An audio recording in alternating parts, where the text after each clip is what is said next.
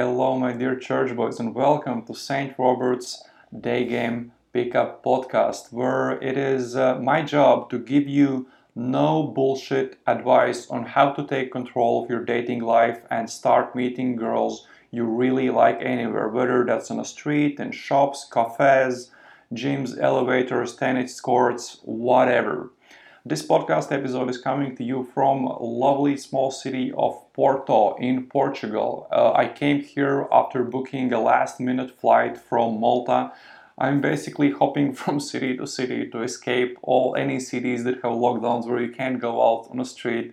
And I'm just looking for the last islands in Europe where you can day game, where you can do whatever the fuck you want freely. Because obviously you can day game in any city where you can go out. And I'm here coaching a student. I'll stay here until I get bored or until they tell me I cannot leave my apartment.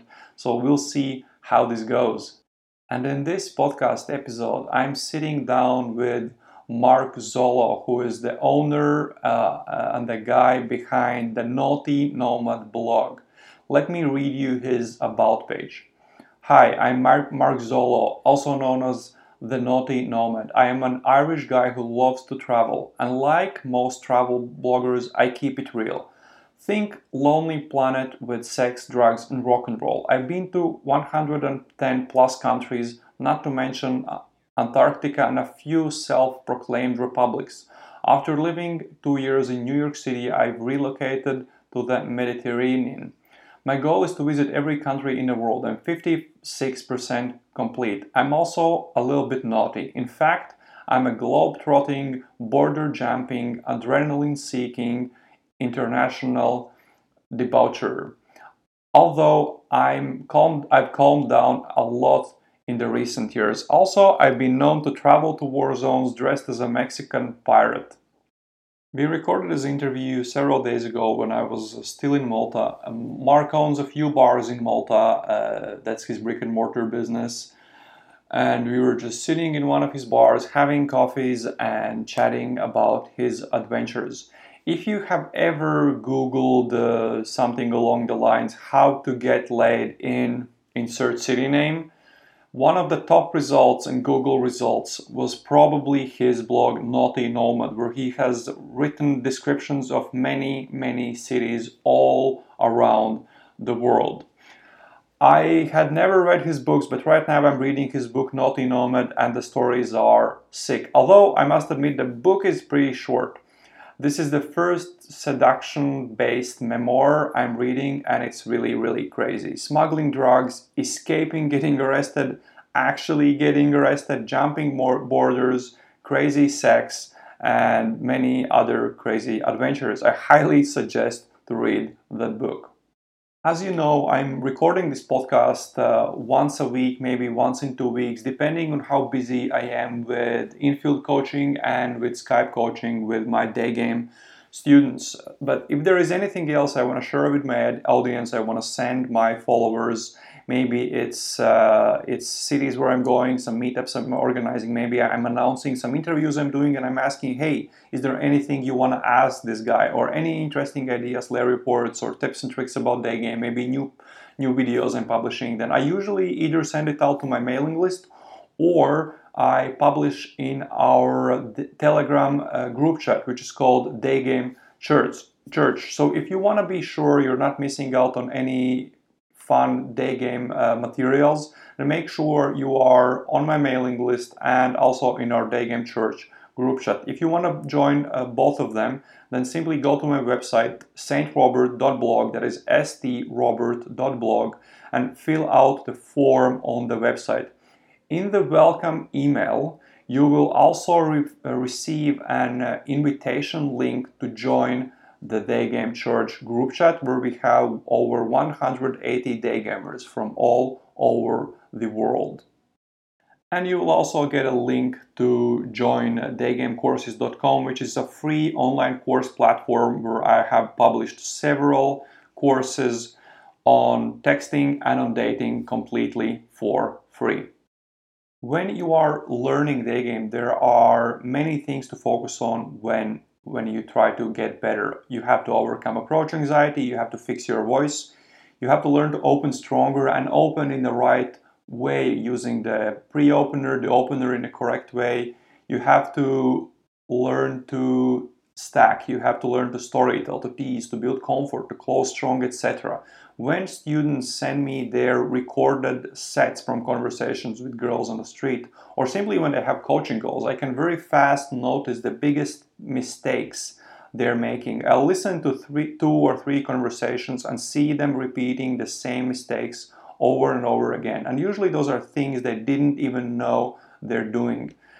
Learning everything at once is a very slow way to improve your day game. But when I point out the most important mistakes my students are making, and when I tell them the exact few things they should focus on during the next 100 sets, students start improving much faster. I work this way with guys from all over the world, different places in USA, Canada, all over EU, guys from UK, even guys from Dubai. So if you want me to help you find out what your biggest mistakes are and what exactly should you focus to stop making those mistakes and get results in the day game faster, you can check out all about my coaching goals and sign up for one by going to strobert.blog/call. That is strobert.blog/call.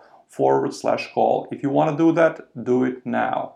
And now, without any further introductions, here is my conversation with Mark Zolo, also known as the Naughty Nomad. Click start. So, hey, hello, dear church boys. We are sitting here in the lovely island of Malta, where I'm still escaping COVID, with the one and only Naughty Nomad, the Mexican pirate, Mark Zolo. Hey guys. And let's start with what we were just chatting about. Dude, what the fuck happened with your sailboat? Yeah, well, that was an ill-fated journey. So I bought a sailboat in Marseille last. Start again, or No, just go. You were just a loud guy. Put it a bit. So I bought a sailboat in Marseille last month and went over last Monday to try and sail it over to Malta, and went out on the Tuesday. We provisioned on the Monday. Went out on the Tuesday, and we knew the weather was going to be bad. We were looking at windy.com, and it was, they have like different color levels. It was like light blue, green is good, then it's yellows, reds, or we were in the yellows and reds, and we decided to risk it anyway, and we went out and we got smashed. We were trying to fight the wind and the waves, and it was a bit scary now, to be honest. So we had to turn back in the end. And the guy I was with, he's quite an experienced skipper. He was actually my instructor here. Young guy, he's only 25, but he's crossed the Atlantic, so he's pretty experienced. For him to say, no, we're going back. We knew it was going to be risky at the end of October trying this journey, but yeah. Anyway, so we turned back. The next day was way worse. So we would have been stuck in over 40 knots of wind, and we would have been. Yeah, I don't know if we would have been alive, to be honest. So it was a good thing we did turn back. The next day, we had a little window of opportunity. But instead of going into the wind, we decided to go like 12 hours south, kind of parallel to the wind, perpendicular to the wind, and just get out of the hairy stuff, get out of the danger zone, and then we could turn towards Corsica and Sardinia. So we did that, and it was 12 hours of hell. I mean, at night time, you hit these huge waves. You couldn't see them. During the day, when I was steering into the... you could stare into the waves, you could surf the waves. But at night time, you'd have huge waves just crashing over the bow, smashing you. The boat, load of water in the boat, everything was destroyed. But we got through it. Fast forward to day 3, we're about 20 nautical miles. So that's about near 40 kilometers off the coast of Sardinia. And it's nighttime. And we decided we'd been motoring for a while because there was no wind. And we decided to put up our sails. We were going to sail down to the south of Sardinia, keep going. And before we could do that, we turned off the motor, we were putting up our sails, and all of a sudden, all of our navigation lights started flickering. They started flickering, turned off. Compass went, GPS went, depth sounder, everything, complete blackness. And we're like, what the hell? What happened? And then we get the smell from on deck, and it's like this rubbery smell. We're like, oh fuck, what the hell is that? What the hell is that? And then we just see the smoke billowing out from the engine room. And then it's just a full-blown panic. We're 40 kilometers out, just the smoke and the fire, and we're like, fuck. So we got down below deck, and the first thing you learn, and this is my instructor, I think he taught it to me, but the first thing you're not supposed to do is open up the engine room from inside. Gives the oxygen, right? Yeah, all the oxygen comes in, but you don't think of those situations. You're just absolutely terrified. And so we opened up the engine room, and of course, exactly what happened. Oxygen came in. Luckily there was a fire extinguisher aboard. Grabbed the fire extinguisher, and I think we're in such a panic. We turned it the opposite way and sprayed it in our faces.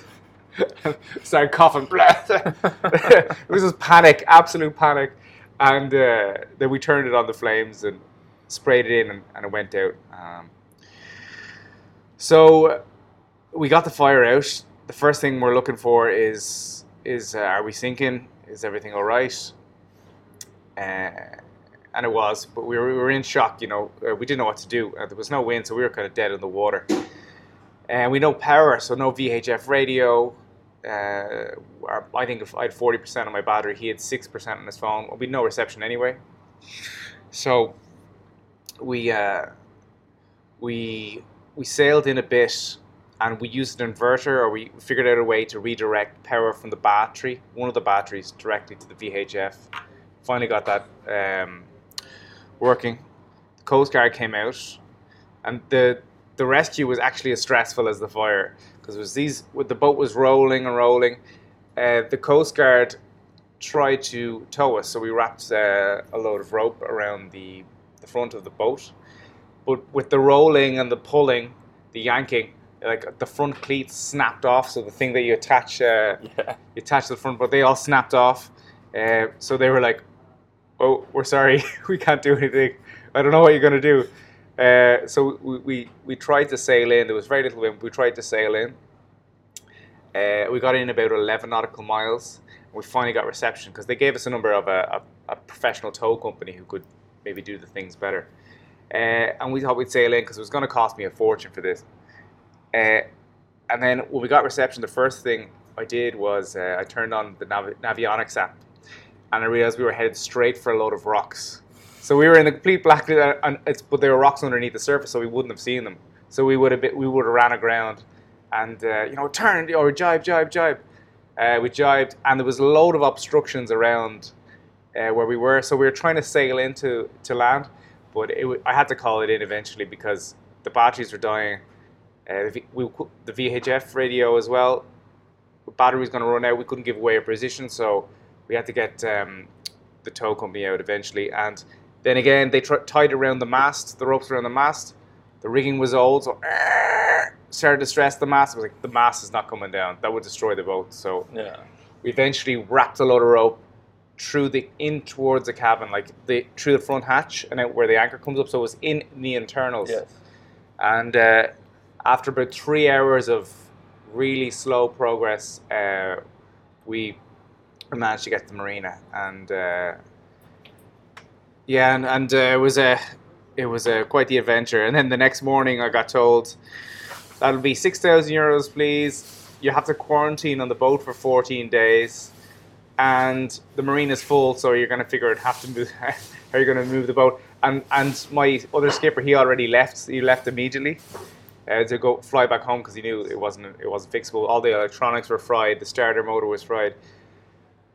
But eventually I got out of it. I used Photoshop creatively for a COVID test. Oh, damn. Which we do not encourage. Don't do stupid things, and don't blame us for legal stuff afterwards. Well, the thing is, my passport was expiring on the 2nd of November, so I had to get out of that situation.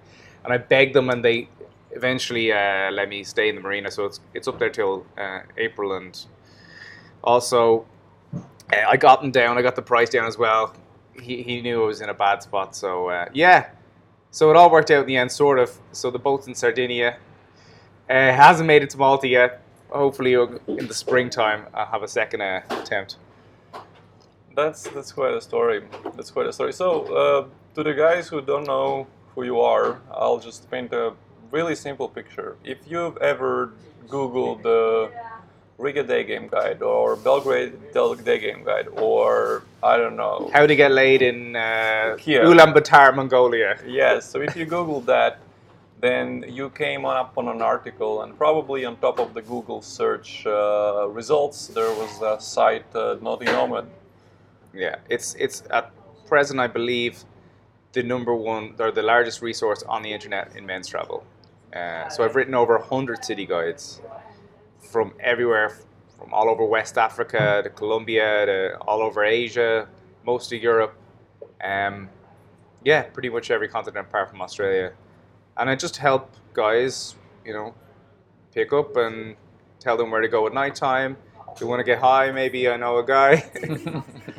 Yeah, so that's what I do. And all right, you always had like the costs of weed. Yeah. Oh, I remember. I was exploring. I was supposed to go to Morocco, but when COVID started, I had to go to Malta, stay here for a few days, and then fly to Morocco. But like the fucking lockdown started, and I couldn't come to Malta. Then Morocco was closed, and I remember. Yeah, it was like I had a men's guide to Morocco. Yeah. Yes. And I think you had like the cities you went to. Bingo, yeah, exactly. Yeah, I remember. Chefchaouen, that's where you want to go. Yeah. You can just sit down at a restaurant in Chefchaouen. It's like in the Rif Mountains. It's a beautiful town as well.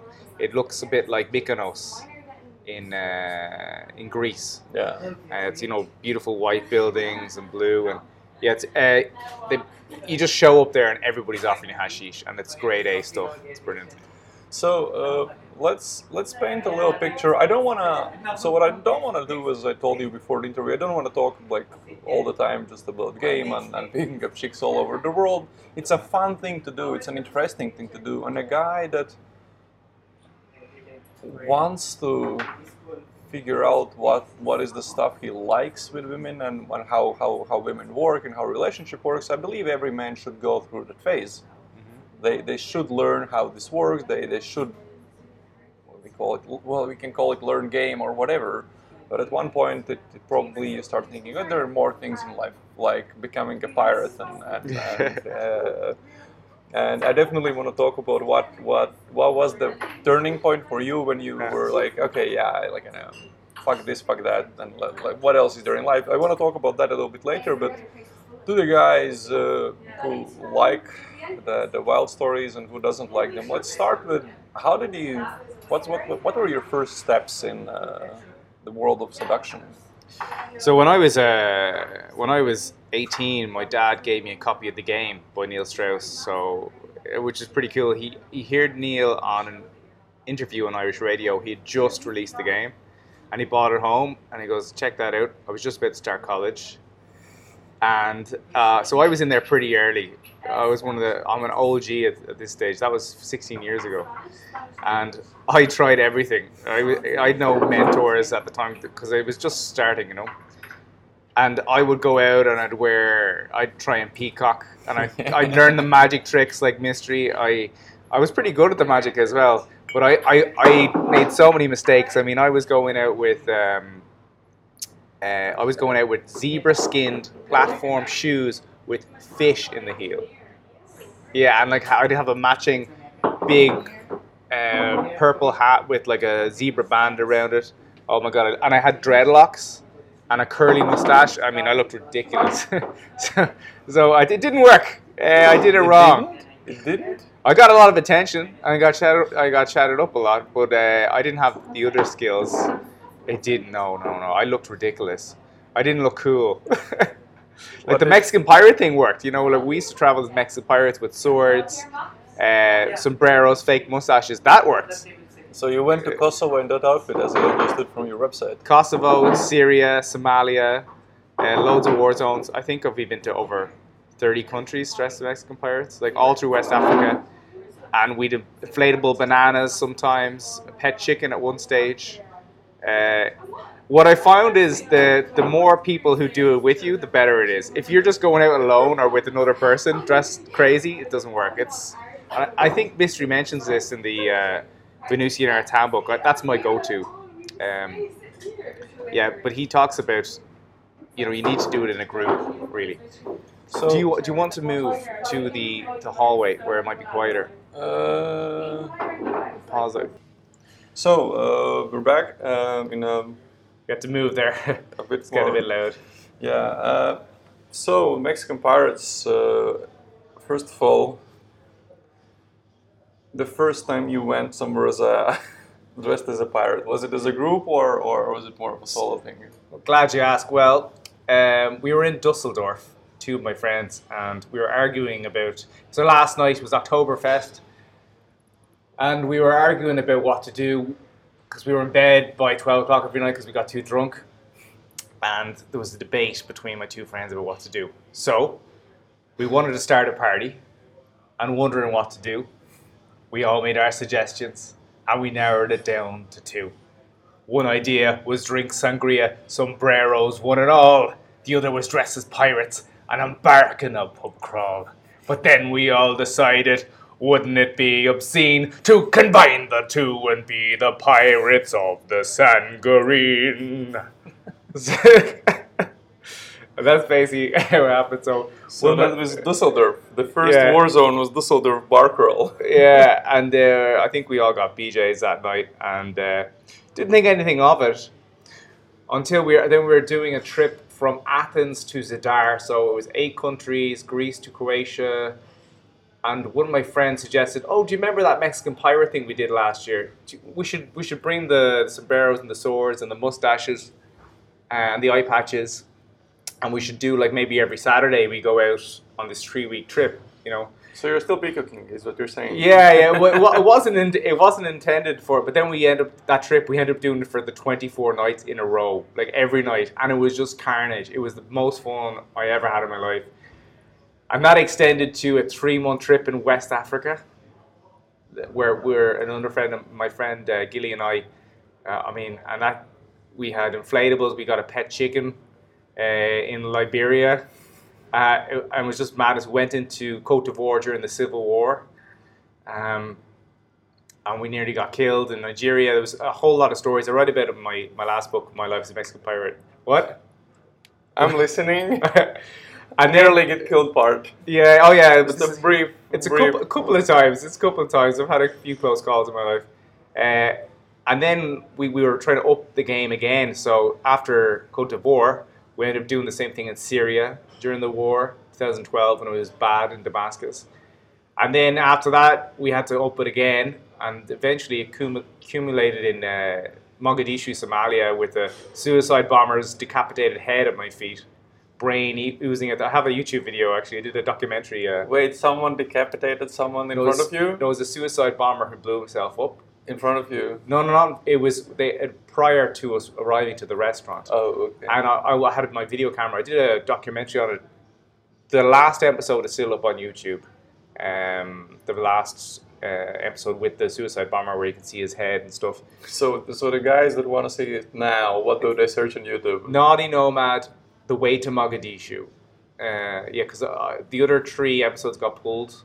I don't know why they left that one up. YouTube left that one up because that's the one with the most graphic content in it. And I write about it in my book, obviously, but it's pretty horrific stuff. The Mexican Pirate book. Yeah, My Life as a Mexican Pirate, MexicanPirates.com. That was my second book. My first book, see what happened as well, my first book, Naughty Nomad, was pretty extreme anyway. It got to #1 in travel writing in Amazon. It was just my life from 18 to 23, my first passport. It was very extreme, a lot of drug smuggling, a bit of war zone stuff. We went from Cairo to Cape Town, all through Africa. We jumped borders, ended up in jail in Siberia. There was a lot of crazy stories in it. And I guess with the Mexican Pirate thing, I knew I was writing a second book. So I would purposely get myself into horrible, dangerous situations because I knew I had to. I was almost like a performance monkey in retrospect. But it produced, I mean, a great book. I'm really happy with it, and now I need to be a bit more relaxed. I say that as I got rescued from a sailboat last week, but yeah, it was kind of a downward spiral of madness a bit. So that's kind of how it progressed. So the one trend I start to notice, it's similar than the guy I told you I interviewed yesterday, Yeah. the scientist who loves drugs and sex, is the more of a serious guy you are, the more of a degenerate you are. Yeah, And you seem to have the same kind of vibe. You have your serious side, Yeah. but you have your complete degenerate side, which I love about. That's a thing Cheers. I love in life, that people that can have both of those sides instead of just picking one and then living unhappily either as a drug addict or as like a workaholic. Whereas if you do all of those things in life, that kind of brings I don't know, more fun to it. I guess it's everything in moderation, including moderation, and a lot of it's balance. Because if you're very serious all the time, you need an outlet. So you definitely. There was a good who did I hear? It was a good quote about this, or people talk about it. I think even Tusk, James Tusk talked about this with an interview with Troy Francis. Was you go monk mode for a period of time, and then you have concentrated periods of degeneracy and Yes. craziness.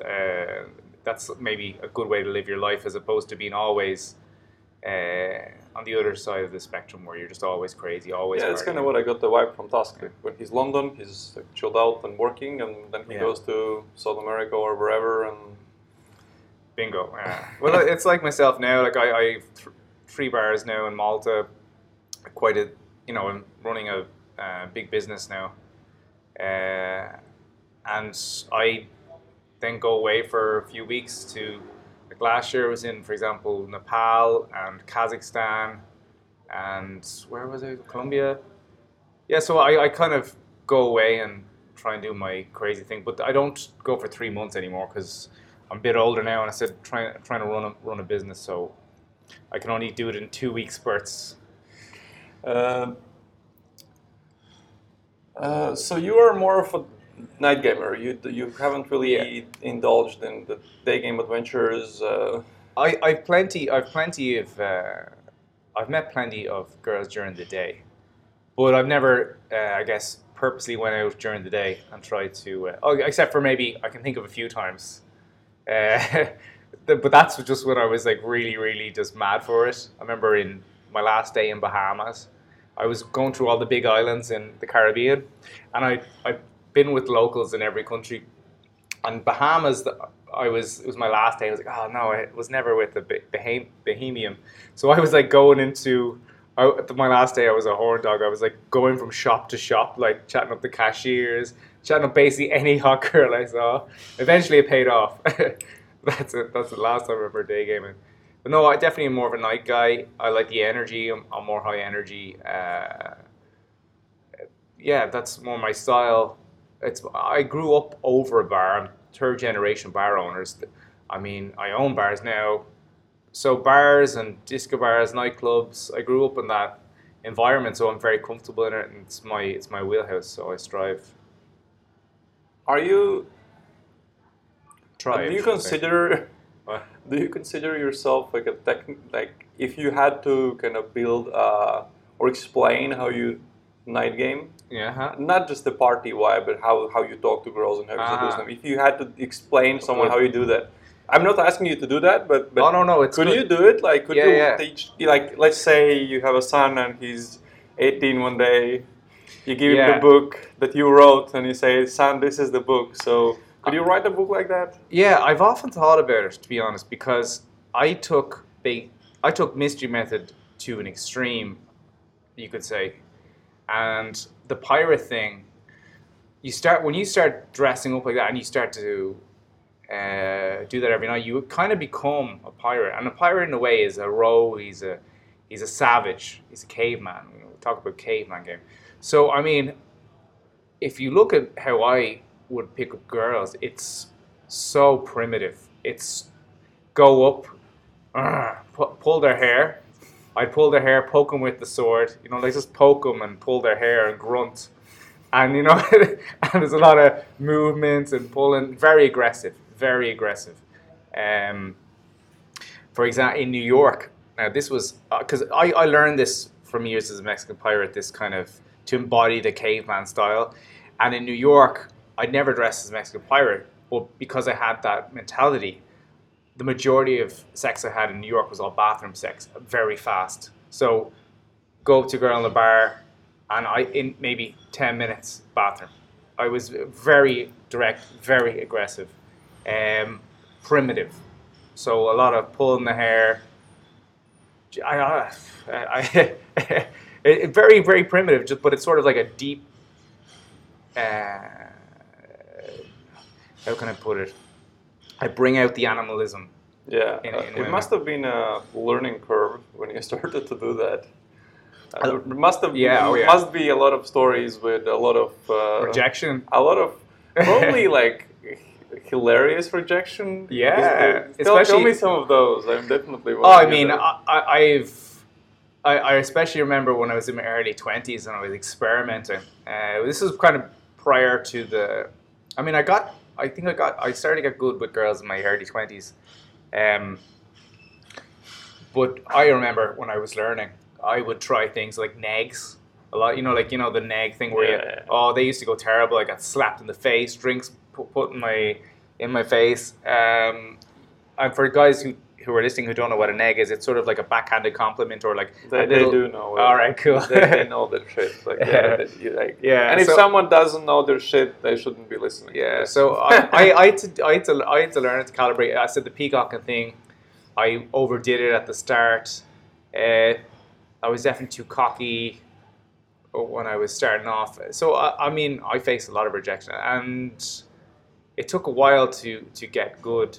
And also, you need to calibrate depending on where the girl is from. So what I ended up specializing in was, I guess, flags or girls from different countries. When I was 27, I had been with over a third of the world's nationalities. So I think for that age, I was kind of like the world champion as far as I knew online. Yeah. So I would hone in on, you know, different countries, and when you do that, you really get good because there's so much cultural differences between, let's say, a Chinese girl and a Brazilian girl.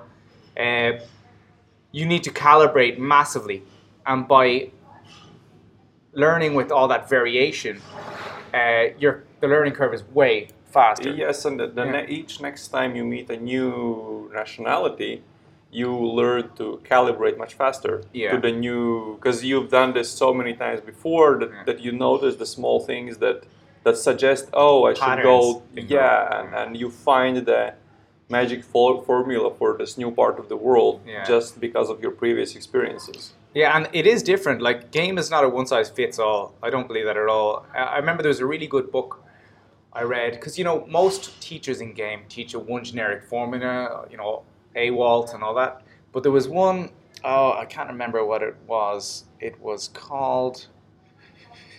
it was one of the old school pickup artist guys, and he had basically 8 personality types. I'm sure if you type in...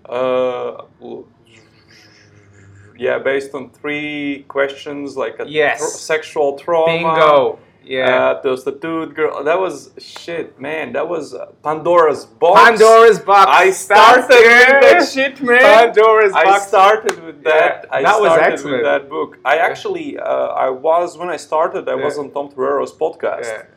And that's the topic we were talking about. That idea behind that book, that there are different archetypes of girls based on 3... three questions you could evaluate which type. There was like the princess and the... I can't remember Cinderella. The guy. And can't remember who's the guy. Yeah, I can't either. I'm sure if you Google, guys, Pandora's D'Angelo, box, something D'Angelo. No, you're thinking of Dave D'Angelo. It wasn't. Yes. I don't think he wrote that one. Dave D'Angelo? No, it was a different guy. It wasn't that. It was a different guy. But yeah, Pandora's box system was the... Yeah, and that was really good for me. I think that's when kind of things got really good for me, because I stopped following the same pattern with the negs and trying to do the same thing every time, and I would calibrate based on the archetype.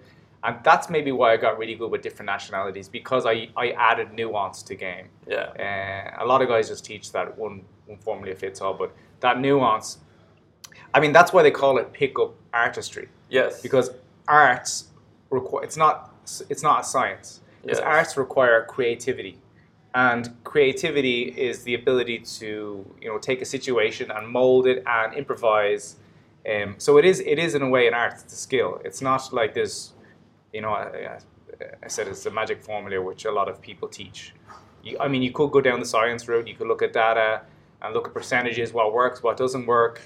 But ultimately, it is an art, and you only get good at it from experience, like martial arts. Yes, and I think the way I look at it, the way I learn, for example, the way I see different people talking about game, and the way I coach, I'm an extremely structured coach.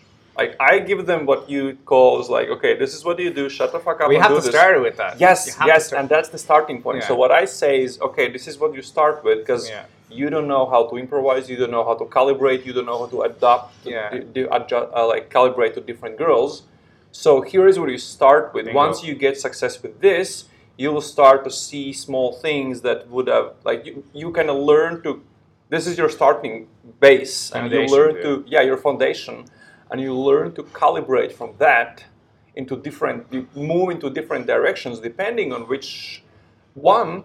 First of all, first guys will learn to calibrate to different girls, but then over time they will, like in your case, you will discover Mexican Pirate is my game.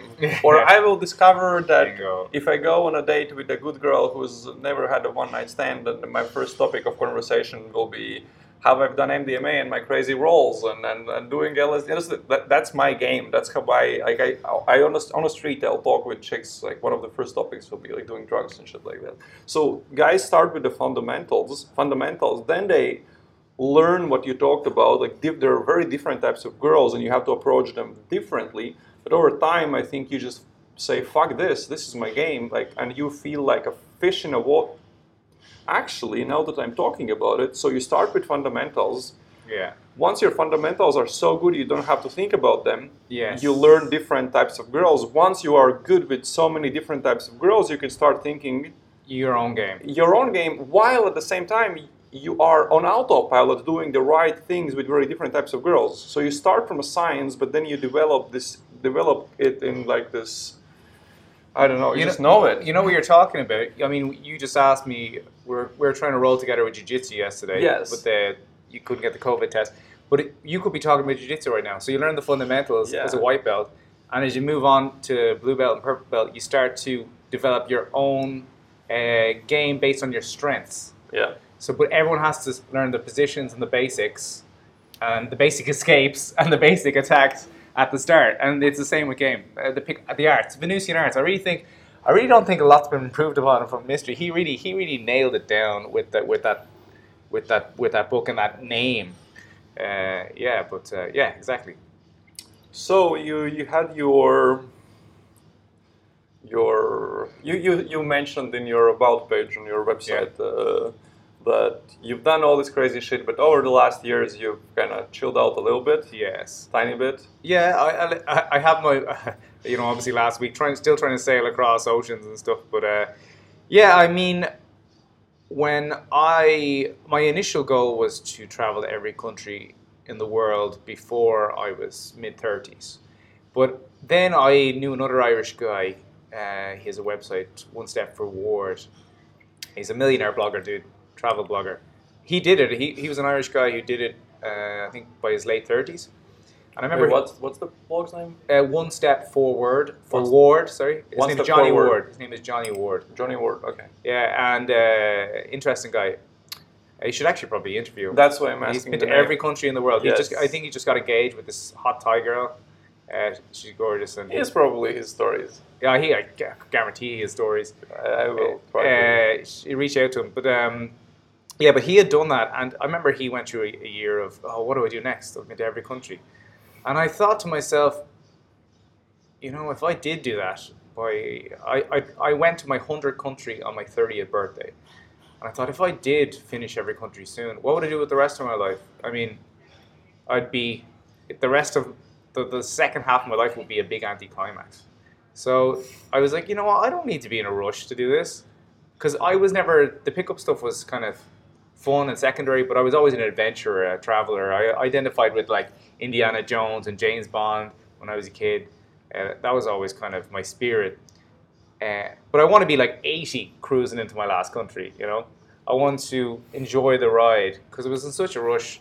So now I'm you know, my adventure is in business, and I'm hopefully going to start a family in the next 2-3 years as well, because, you know, I'm 34 now. I think 36, 37, it's probably a good age to have kids. I've always wanted to do that. I grew up in a great family structure, very clan like structure. We're all very close, big family. So that's important to me. Yeah, why can't I travel the Pacific Islands, maybe in a sailboat, with my children? So that sounds like fun too. I love your thinking, because that's something I've been thinking a lot about. I definitely don't want to hang up my boots and stop traveling and having adventures. Having adventures. So just a quick interjection about this. Even though I plan all this, guys listening, very important in your relationship. You keep doing guys trips with your friends every year. That's just a non-negotiable. If you make that normal in the relationship, it'll be normal 20 years from now. So every year, me and my friends, we still do our guys trips away in crazy places. And that just, if you make that a norm, it's not. And obviously, years ago it was pirates and drugs, and now it's probably golf and. There is a bit of that, but we did actually go to Belarus and Ukraine dressed as Mexican pirates in January. So wait, that's that's a long time ago. Yeah, okay. Yeah. So we did have a bit of homage to the Mexican pirate. One of my friends was getting married. It was a stag do. We said, we'll do a last Mexican pirate bash, and it was mad. It was a mess. It was a mess of a trip. Went to Chernobyl for a stag. Imagine. It was good fun.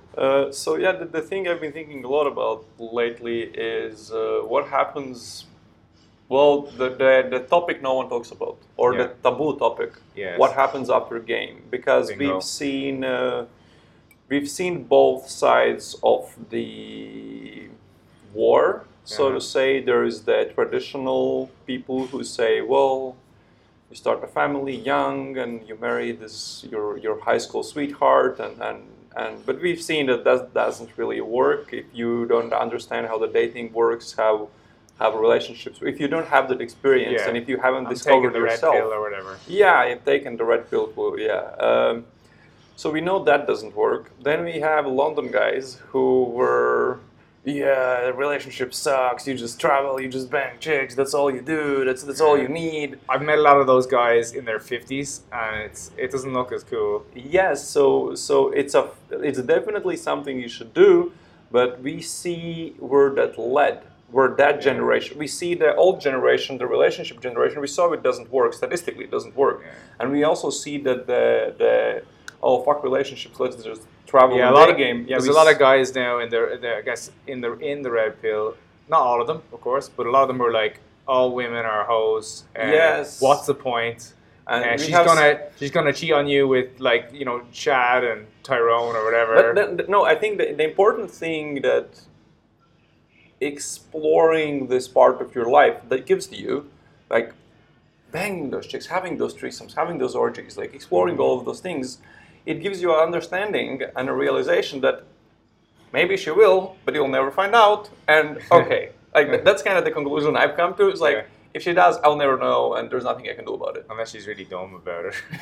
Yes, and you gotta watch for the red flags and avoid. So many guys I know who are experienced in game and pick up, but they haven't taken the red pill, let's say. Yeah. They miss the red flags. Yes. They go with their feelings or their connection. They don't think about it logically. And you need to think about it. A life partner, you really need to think about cold hard logic, not just how you feel. Let me ask you a very leading question. Yeah. How do you learn? How do you suggest someone learns to recognize the red flags? Well, like, you could probably name the biggest ones. You could just list them off. I mean, I think daddy issues is probably number one for me. I've noticed that pattern, especially living in New York. just how is their relationship with their father. That's probably the most important thing. Obviously, like multiple visible tattoos, for me is like a bit of a red flag because I think you can add 10 cocks for every tattoo. I've met, maybe it depends on the country, but I've met girls who are crazy tattooed.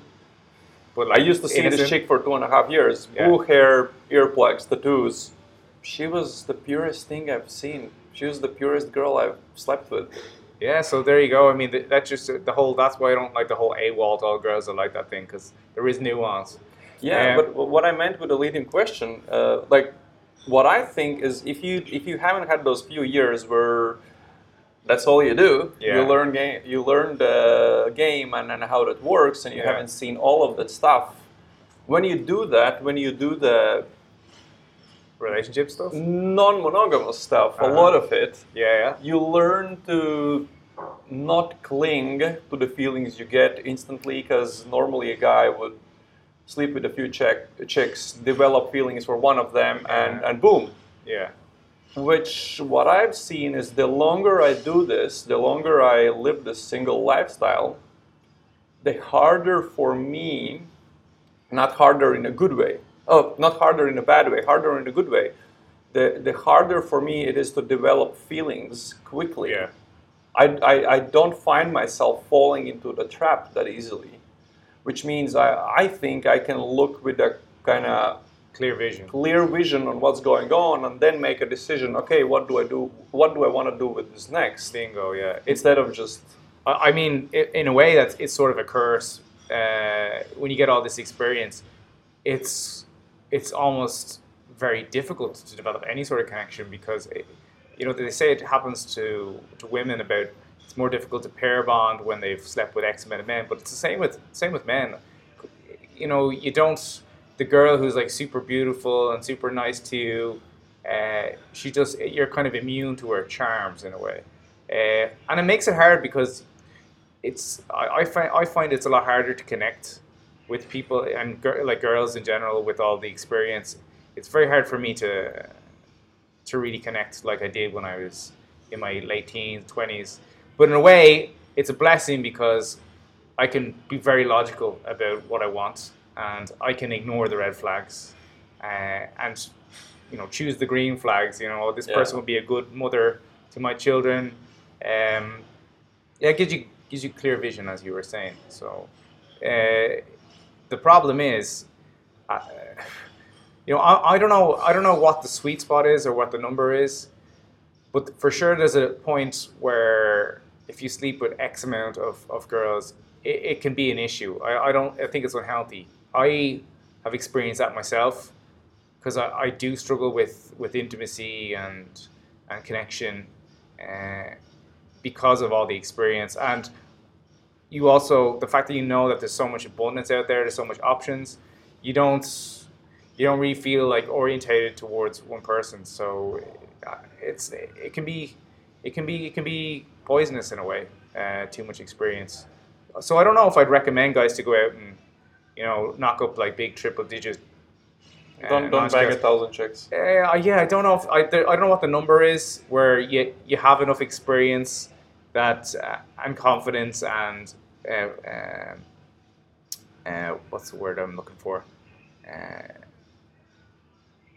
don't know, it's gone. But I don't know what the sweet spot is where you're not naive and see clearly. But there's definitely an upper limit. If you were to spurt out a number, what would it be? I have a number in my head. I'll tell it later. If I would say for the average guy, for a guy that wants to spend a few years learning this stuff and then kind of exploring game, and then ask this question again to himself: what is it that I want out of life? When do you think is appropriate moment to start asking what is it that I want out of my life? I'd say if there's a number, maybe 50. Okay. Maybe 30 even. 30. I don't know. Like, because I think after 100, you start to get like jaded and you start to like struggle with the connection thing. Yeah. And then when you go up again and again and again, it gets harder and harder. I don't know. You see, that's a difficult. That's actually an interesting point because to me it's I'd love to see the data. You know, like how many chicks a guy's had, Yeah. and how long has that relation? Like if you were having a family, and you wanted to keep the family together, if your idea was, all right, I have kids and I want to stick in this long-term relationship, old school. What's the probability of divorce versus Notch count. how many you're not counting? Because I know for women there is data on that. Oh, there is. Yeah, there's data. Hey, what's the number? I'm interested. I mean, virgins have obviously the lowest percentage of divorce, and it's a curve. Once you're over 10, I mean, there's a 12% chance that you're going to have a relationship after 10, 12, 12 years, and it's directly proportional to how much. I think there's 1 to 3 girls. Guys can look this up. I think it's something to do with sexual promiscuity and divorce rates, and there's actual academic studies on it. Does it take into consideration maybe like the video you put up about Armenia, where a lot of the times premarital sex is a big taboo? Does it is the data taken from one country, like let's say USA, or is it like all over the place? I believe it's only in the because US. that's a little bit different. If you include places where they're very religious and sex is this bad thing, then that's different.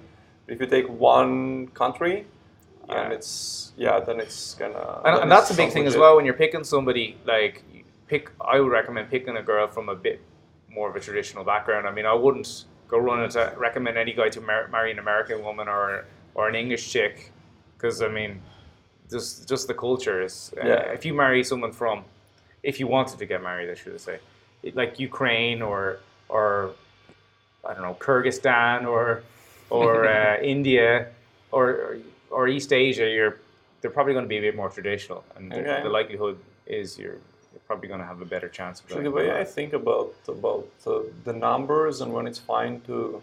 Well, what number was in your head? My number was 100. 100, for sure, but that's for me.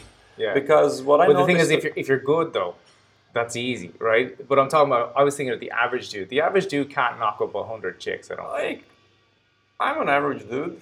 Nah, you're tall. But I have game. You got a nice beard, testosterone. You got tattoos. I mean, you do. You can tell you do pretty well. Well, let's say I was at 30. Yeah. Notches, just like because I've been living this single lifestyle for 33. Oh, similar. And I've been living this lifestyle for the last a bit more than 3 years. Mm-hmm. And up until then, I was at 30. I've had 30 notches. Ah, okay, and I was so you're coming to the game a bit late then. Yes, I was I had 6 relationships from 15 to 33 to 30. I was like a big relationship type of guy, and then I kind of decided, well, this doesn't work for me. Yeah. I looked at it and it's like every time is worse and worse, even though I'm trying to do the right thing, and each time I try, I'm trying to do more of the nice guy right thing, and just more and more of a disaster. And I just said, well, if this doesn't work, I'll go on an exploration. I'll see what other options there are. And so I discovered Day Game by Googling how to meet chicks as well. Nice. And then at around 100, I kind of said to myself, okay, this is nice, but you get burnout, burnout. I was like, I don't care. It gets to a point where, like, if you sleep with someone, you don't even feel remotely different. It's like It's like, because that's the thing about the countries. I got that very early with the notch count, so I was like, I felt nothing. But I still got a kick out of a new country. So that's why when I was in my mid-20s, I was like knocking off tons of nationalities a year. And I used to get a bit of a kick, but then that stopped. Yeah. That's because I think when I was 27, I didn't know anyone my age who was near my number on the internet, at least. And so I got no pleasure from, I wasn't in competition, because maybe I felt like I was in a competition, but I'd proven myself or whatever. And I eventually got no feeling at all from it. I was like, what am I doing? I remember one time I was out and it was like, there was this really hot Russian chick, and then there was this girl who was, I think she was, where was she from? Jamaica or something like that. I can't remember the context.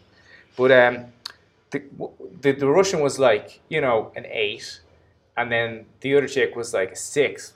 But I went for the 6 because like, new country. Yeah. And then I woke up next morning, I was like, what the fuck did I do that for? That was so dumb. Yeah. just because I wanted the new country, and also she was black and had a big ass, and I like that. Yeah. So I mean, it eventually gets to a point where it's not satisfying, and that's why you went into game, right? When you were here around 29-ish. yeah.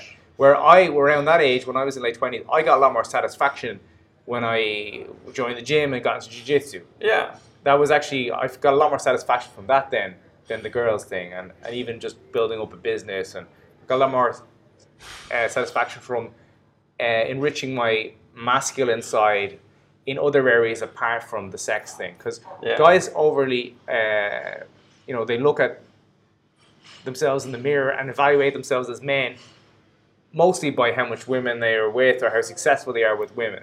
And once you get sorted in that area of your life, you look at other areas.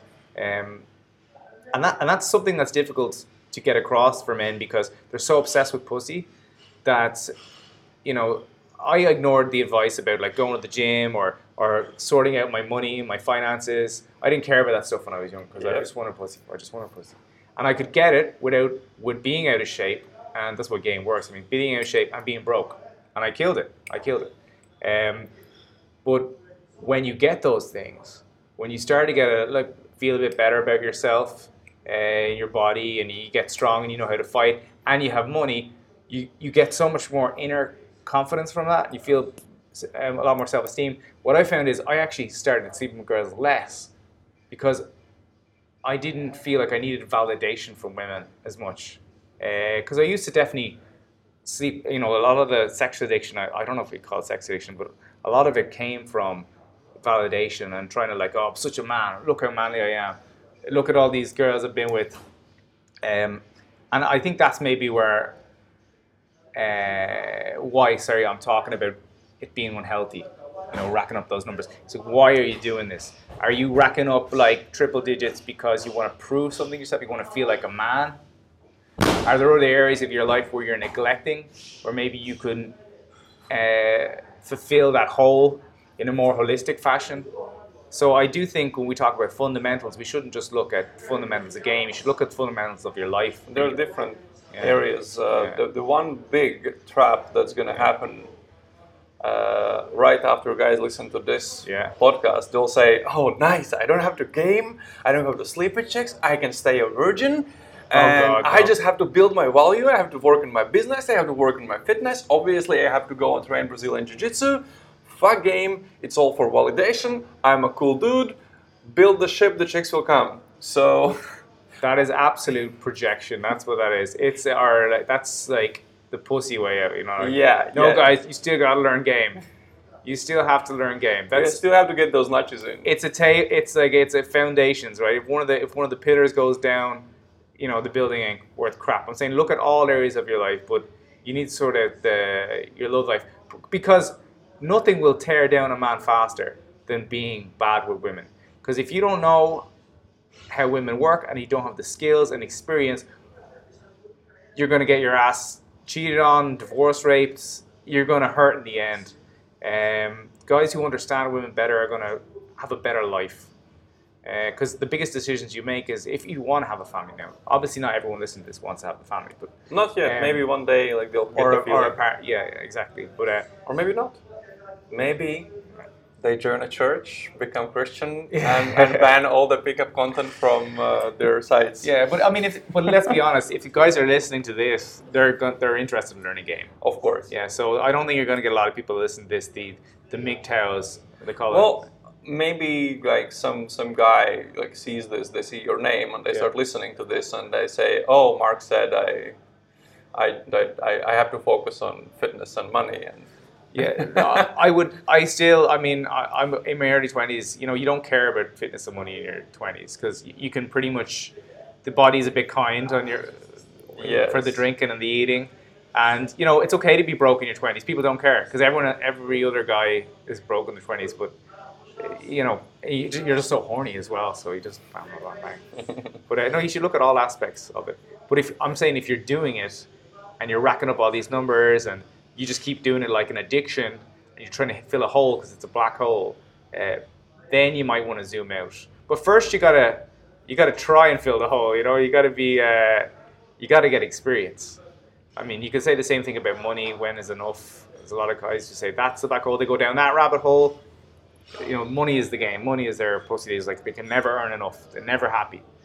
Yeah. You have to kind of zoom out and look, what do I really want to, because that's kind of what's my philosophy in life in general. I've always hated being told what to do. I have almost never worked a real job, like a 9 to 5. I always had weird businesses. And I have a tattoo, like my chest tattoo says, I do what I want. And it's, one of the meanings is, well, fuck you, I'll do whatever the fuck I want. And the other meaning is, I do what I want. If I want something, I'll fucking go and do it. And so for me, it has always been really, really important to do what I want with my life and understand what are my values, what's important for me. But in business, in the last, I don't know how many years, that has been the thing I've also helped others do. My background is business coaching. I used to work as a business coach with in small companies, and especially with owners and their teams. And the reason I did that was I realized a business owner comes in his office and his employee forgot to do something, didn't know how to do, fucked it up, forgot, just didn't do it. There were all those reasons why the employee didn't do the job. And now the owner, instead of focusing on new businesses, new challenges, new projects, has to do the employee's job. So I've been always eager to help people fix their lives so that they could do whatever it is they want. And coaching day game is the same thing. I wanted to bang hot chicks. That's it. And I know that so many guys want to do the same thing. And it's, I think, so you find out what you like, you get good at it, but after a while, when you start seeing that it has turned into a bottomless pit, you ask yourself again that question, okay, what is the next thing I want to do? And maybe it's settle down, maybe it's start a different type of business like you've chosen to do, maybe it's, I don't know, become a drug lord or like change your gender, whatever your thing is, I don't give a fuck. And I think that's the beauty, but guys have to understand that if you are horny motherfucker, if you are watching porn and fapping, and if you are a part of no-fap movement, then it's also, you're actually a crazy sexual freak because you're deliberately not fapping, which is actually thinking about sex all the time, or like you have to acknowledge who you are and what it is that you want, and you have to fucking pursue it in your life instead of just focusing just on things that don't really make you happy. And I think it's very positive what you're doing. I mean, I think I first gave up porn when I was 7 years ago. Believe it or not, that was long before became the No Nut November stuff. But definitely going out, getting a teacher, learning day game. I mean, I think it's super positive. You're going to get more confident, get more experience. I don't think you have to worry about the guys who are like saying, "Oh no, I don't have to do that."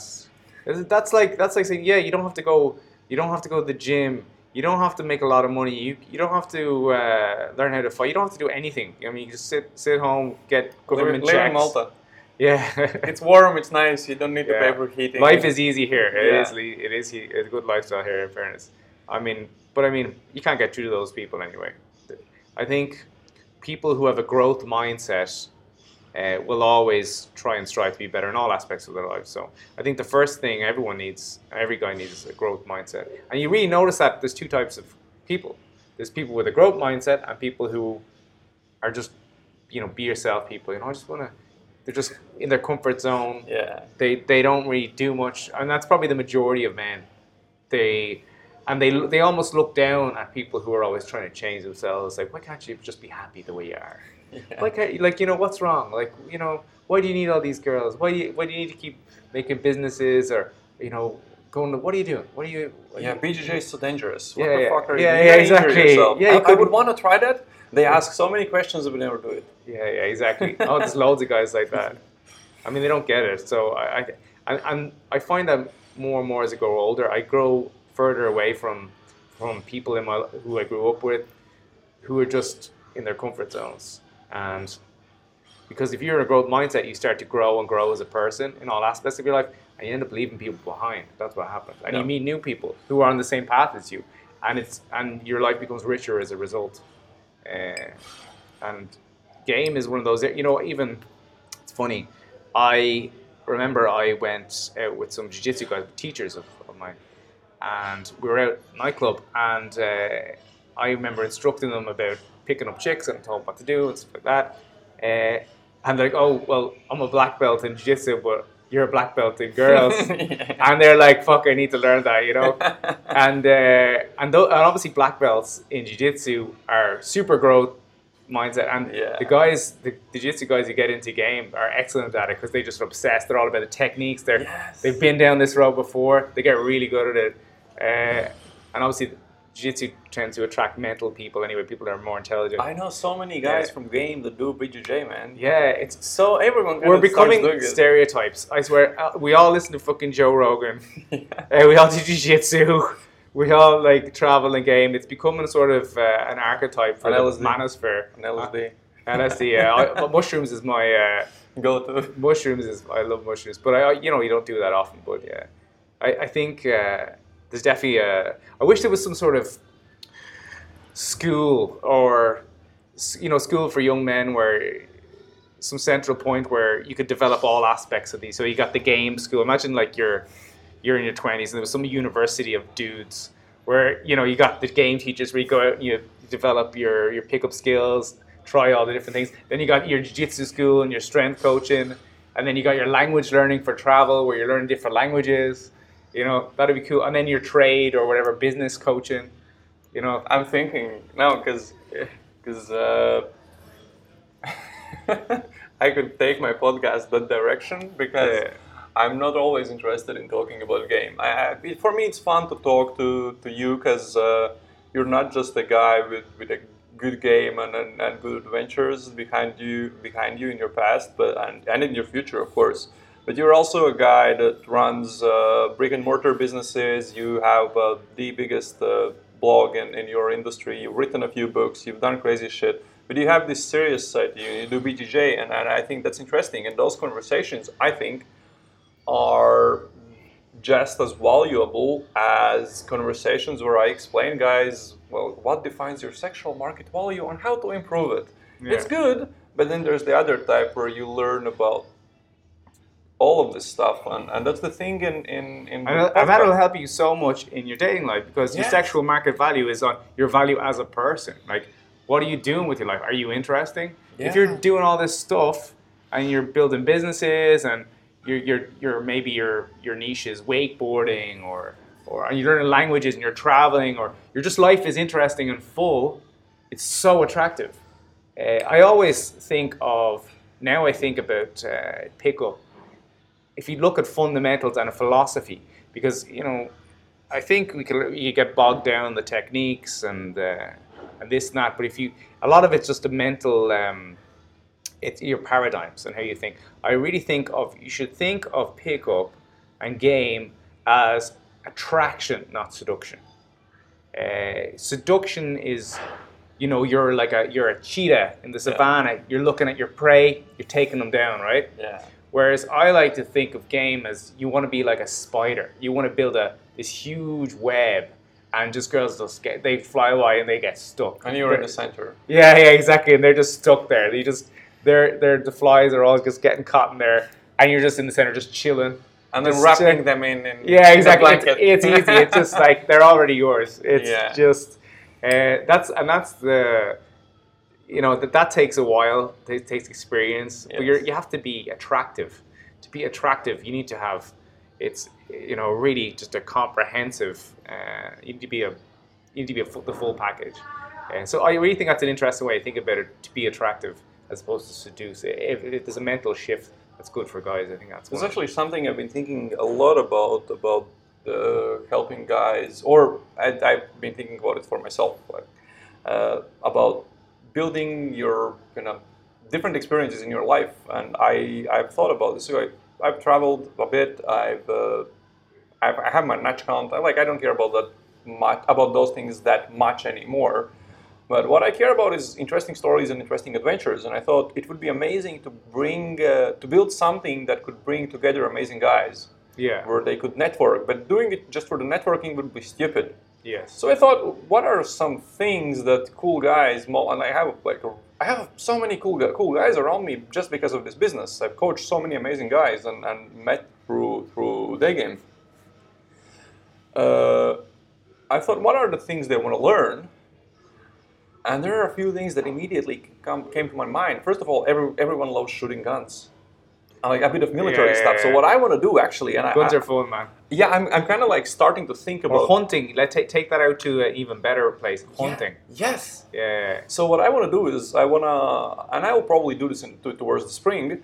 I want to set up like a 2-week long kind of light version of military boot camp. Yeah. Where guys from all over the world would come. I have to find the best country for it. I have guys who would help me set it up in Latvia, but maybe that's not the best place because you can't do full auto on an AK-47. Yeah. But so it would be a place where they just come together.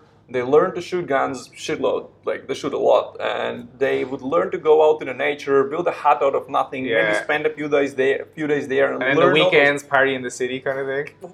It can be part of it, yes. Yeah. And so the idea, but the idea is, I don't want it to be open to everyone.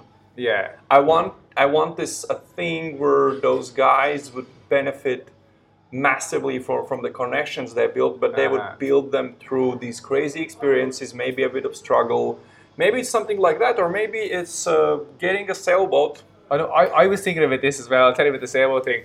I was actually thinking of like doing a sailboat thing where you go port to port with dating coaches. So you like sail, you learn how to sail.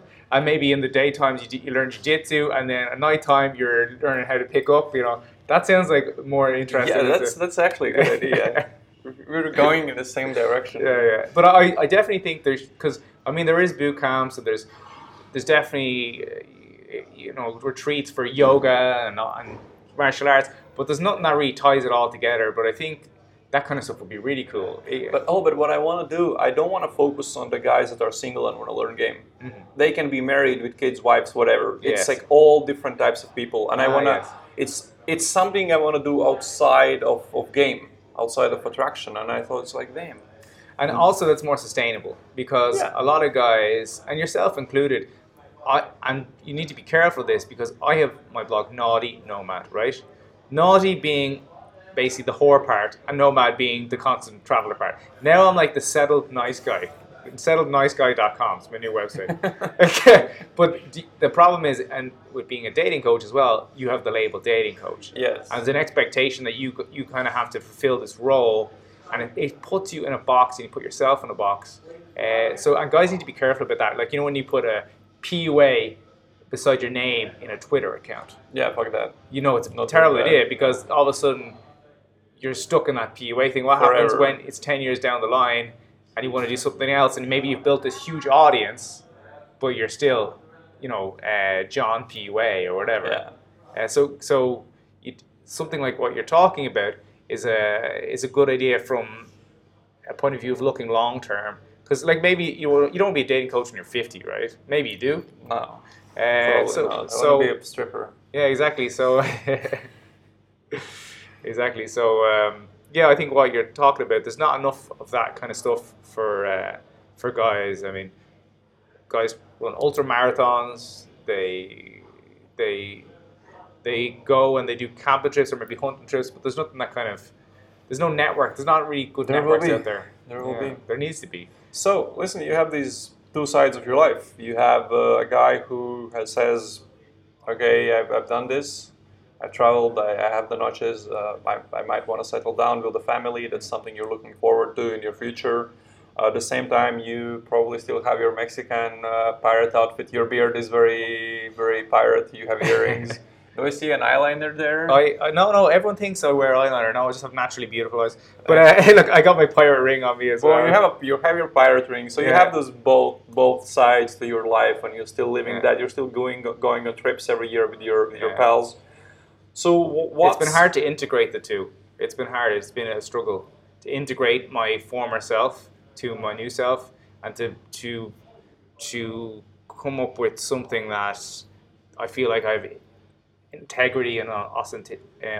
Like in a natural way where you well, because we're doing this in one of your bars, but we moved away from the main room so that your female staff could kind of be safe from your past I don't mind degeneracy. Exactly.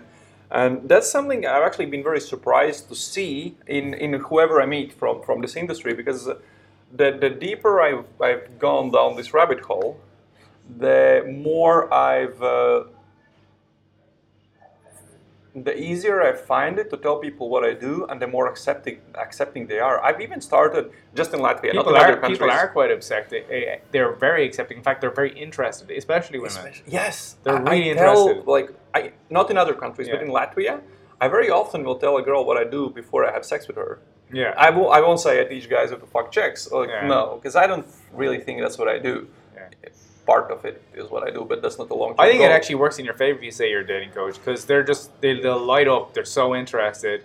The shy girl might be pushed away with it. So what I do is I just tell, well, I work with guys who have very serious jobs, very serious lives, and they are at the point in their life where they want to say, fuck this, they want to quit their serious job, leave their wife and just start traveling the world, start an online business, improve their dating lives, and I teach them to do all of that stuff, which is totally true. I do all of those things, and they are very open to the idea that I also work with dating. Obviously, I don't tell them that. Well, I know that when you said we're not going to have sex tonight, I mean, I know instantly. Yeah. I'm already writing down your list. That's so true. That is so true. If anything that's been proven true is that if a girl tells you she's not having sex tonight, it's almost like, yes. It's like you're 90% there, unless you fuck it up hardcore. Yeah. But you have to really make big mistakes. It's the ultimate shit test, because every guy who doesn't know the game will hear that and be like, oh, shit. Yeah. Whereas everyone who knows the game is like, all right, nice. It's happening. Yeah. So basically, what's your plan for the future? And actually, I would be interested to come back to Malta in a year once you assimilated more in your kind of once you have merged your past and the future a bit more, and see how have you succeeded with that, and how you're looking at that like a year from now or 2 years from now. But what's your plan now? What's your next? You have a new book. Yes, My Life as a Mexican Pirate. It was out this year. Got to #1 in adventure travel. The reception has been amazing. Reviews have been amazing. I'm really happy with it. I'm finishing the audiobook at the minute. I'm a bit slow. It's a painful process, but I just set up a YouTube studio actually in my apartment. I saw your channel, but it seems you started it years ago, but now it's kind of starting to become more serious. Yeah. So I wasn't consistent at all. Didn't really take it seriously. But now I've made a space. I've actually taken a room. My brother moved out of my apartment. I bought a place here, and I got all the lights just arrived yesterday. In fact, got all the sound, the bass traps, the sound absorbers. Got my desk. My boom stand from I got all that just yesterday, and I really enjoy interacting with my audience and answering questions about travel or whatever, and I enjoy the live streams. I enjoy making videos. I'm doing a really good video about my sailing disaster at the minute. I love video editing. So now that I've kind of taken care of myself financially with the businesses, although COVID is killing me because the bars all got shut down now for the next month, but I'm still surviving. But now I want to do stuff that I really just enjoy, like play. I want to play a bit more. So I have that studio, I have all my instruments there. I want to just make some music. I'll eventually get my sailboat here. My plan was, if I felt confident going around the Mediterranean for a year, maybe take it across the Atlantic and do the Caribbean. I don't think I'm going to take it across the Atlantic after what happened in 3 days.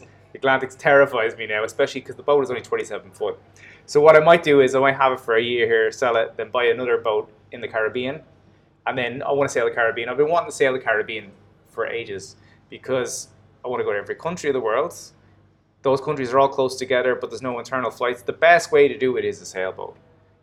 So I really want to sail the Caribbean before I have kids. And then once I sail the Caribbean, I'd think about family. But I'm going to take a few months off, maybe 6 months off in 2000, not next year, but the year after. Hopefully the world is back to normal by then. I want to do 6 months, just cruising around the Caribbean, spearfishing, hunting below the water. Got the solar panels, powering me up. I can sleep on the boat. It's like the ultimate idea of freedom for me. The best expression of freedom for me is something like a sailboat, because the wind is your power. You can make your own water as well with a rainmaker. Hunt your own fish. Like everything is just sustainable on that one little boat. And the fact that you can travel around to all these different cultures, for me, it's just the best expression I can think of to exercise freedom before I lock myself down in a horrible hole with screaming kids, and I gotta really focus on business and go through that next period of my life.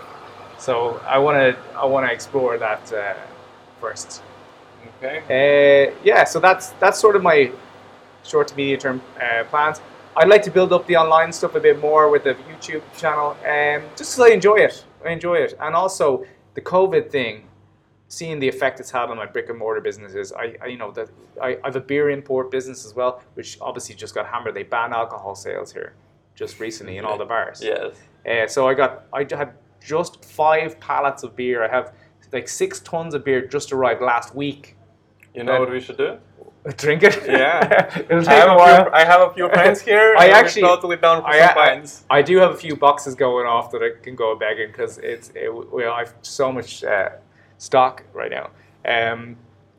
So the COVID thing, I went building brick and mortar businesses, seeing how vulnerable the online stuff was. Roosh, I was an affiliate of his. PayPal banned them. Yeah. There's a lot of censorship going on against the manosphere, dating, red pills, fear. So I was like, screw all this online stuff. I was like, I'm not relying on this. My income was going down, and there was a lot of even my website, just the Google rankings. I started to get shadow banned. I got shadow banned recently on Instagram, for example. I'm just tired of it, so I was like, I'm going to build some bars. I'm going to make some proper businesses. It went very well. We opened 3 bars in 18 months. I opened a bar, and within 18 months, it was like 3 bars. And I was starting to build an empire here. You wrote on your website you had like €500,000 turnover in a year. Yeah. That's just in 2 of our bars have that. So we had $500,000 in total, I think, at the minute. That's what we're like. Here is doing 10K a week. The other place is doing 10K a week.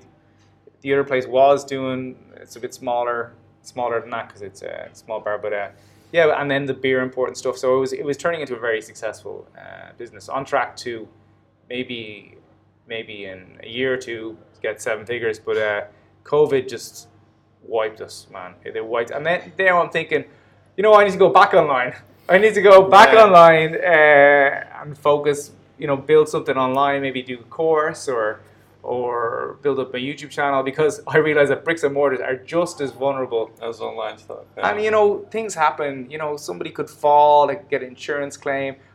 I got the police on my ass half the time. I've got the mayor ringing me because of noise, and there's license issues. I mean, it's a giant pain, to be honest. I'm dealing with staff and internal issues and conflicts, and it's a lot. It's a lot, maybe a bit too much. So I'm kind of stepping back from it now. My brother's over here. He's doing most of managing the day-to-day. Yeah. He's doing a kick-ass job. But that's why I want to focus more on the online stuff. So listen, the number one thing I realized is I want to read your books. Oh yeah, I'll do that. I'll definitely read your books. If guys wanna go online and read your books, where do they go? Do they go to your blog or somewhere else? They can check it out on Amazon. I got 3 books. Naughty Nomad was the first one. That's pretty crazy, that one. You have to read that before the Mexican Pirate one. It's the prequel. My writing isn't quite as strong as obviously the last one because there's an 8-year difference, but it went down really well, the first one. I mean, the reviews speak for itself. So Naughty Nomad, My Life as a Mexican Pirate is the other one.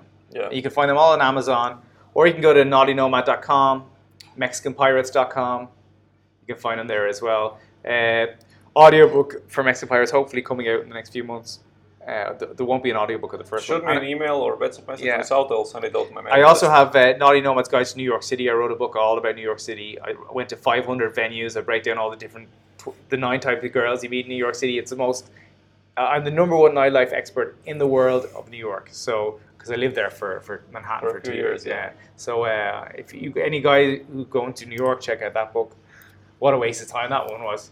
Just because I mean, it was so much effort to put that book out, and I guarantee in 10 years all the venues are going to change, certain bars. Of course. So it was a labor of love, but yeah, I definitely it's a good book. But yeah, so that's me. Check me out on YouTube, Naughty Nomad, Mark Zolo. You can search Mark Zolo as well. Twitter as well at Naughty Nomad. Instagram at Naughty Nomad. Yeah, that's. Well, thank you for doing this. This has been very fun. You're a guy with very different sides to you, and a deeper conversation than most guys with your notch count would be up for. Let's put it like that, because sometimes it's all about game, but we spoke about very many different things. It was very interesting for me, and I hope one day because I think we have so much more to talk about. But you have your jiu-jitsu class in 19 minutes. I've already taken 11 minutes more of your time than we agreed upon. No, it's a graduation. I have to be there out of respect, so it's not a class. But, So thank you for doing this. No problem, man. Absolutely, absolute pleasure. You're Pal Diaz? Pal Diaz, yeah. Yes, thank you in Latvian, right? Yeah. Well, my dear church boys, I hope this interview inspired you to take action, improve your day game, and maybe go on a crazy adventure yourself. If you like this episode, please, if you're listening to this on YouTube, give this video a thumbs up. Or if you're listening to this on iTunes, Spotify, or any other podcasting platform, please give this podcast a 5-star review. It simply helps me reach more guys with a no bullshit approach to day games, so they also can learn to improve their dating life and start dating girls they like. And if you have a wingman who you think will benefit a lot from listening to this conversation, just send him a link to this podcast episode. And as I said before the podcast, if you want to figure out what are the mistakes you're making in your day game and what exact things you should focus on for the next 100 sets to improve your day game the fastest and get results faster, then sign up for a Skype coaching call, which you can do by going to strobert.blog/call. Thank you for listening, and bye guys.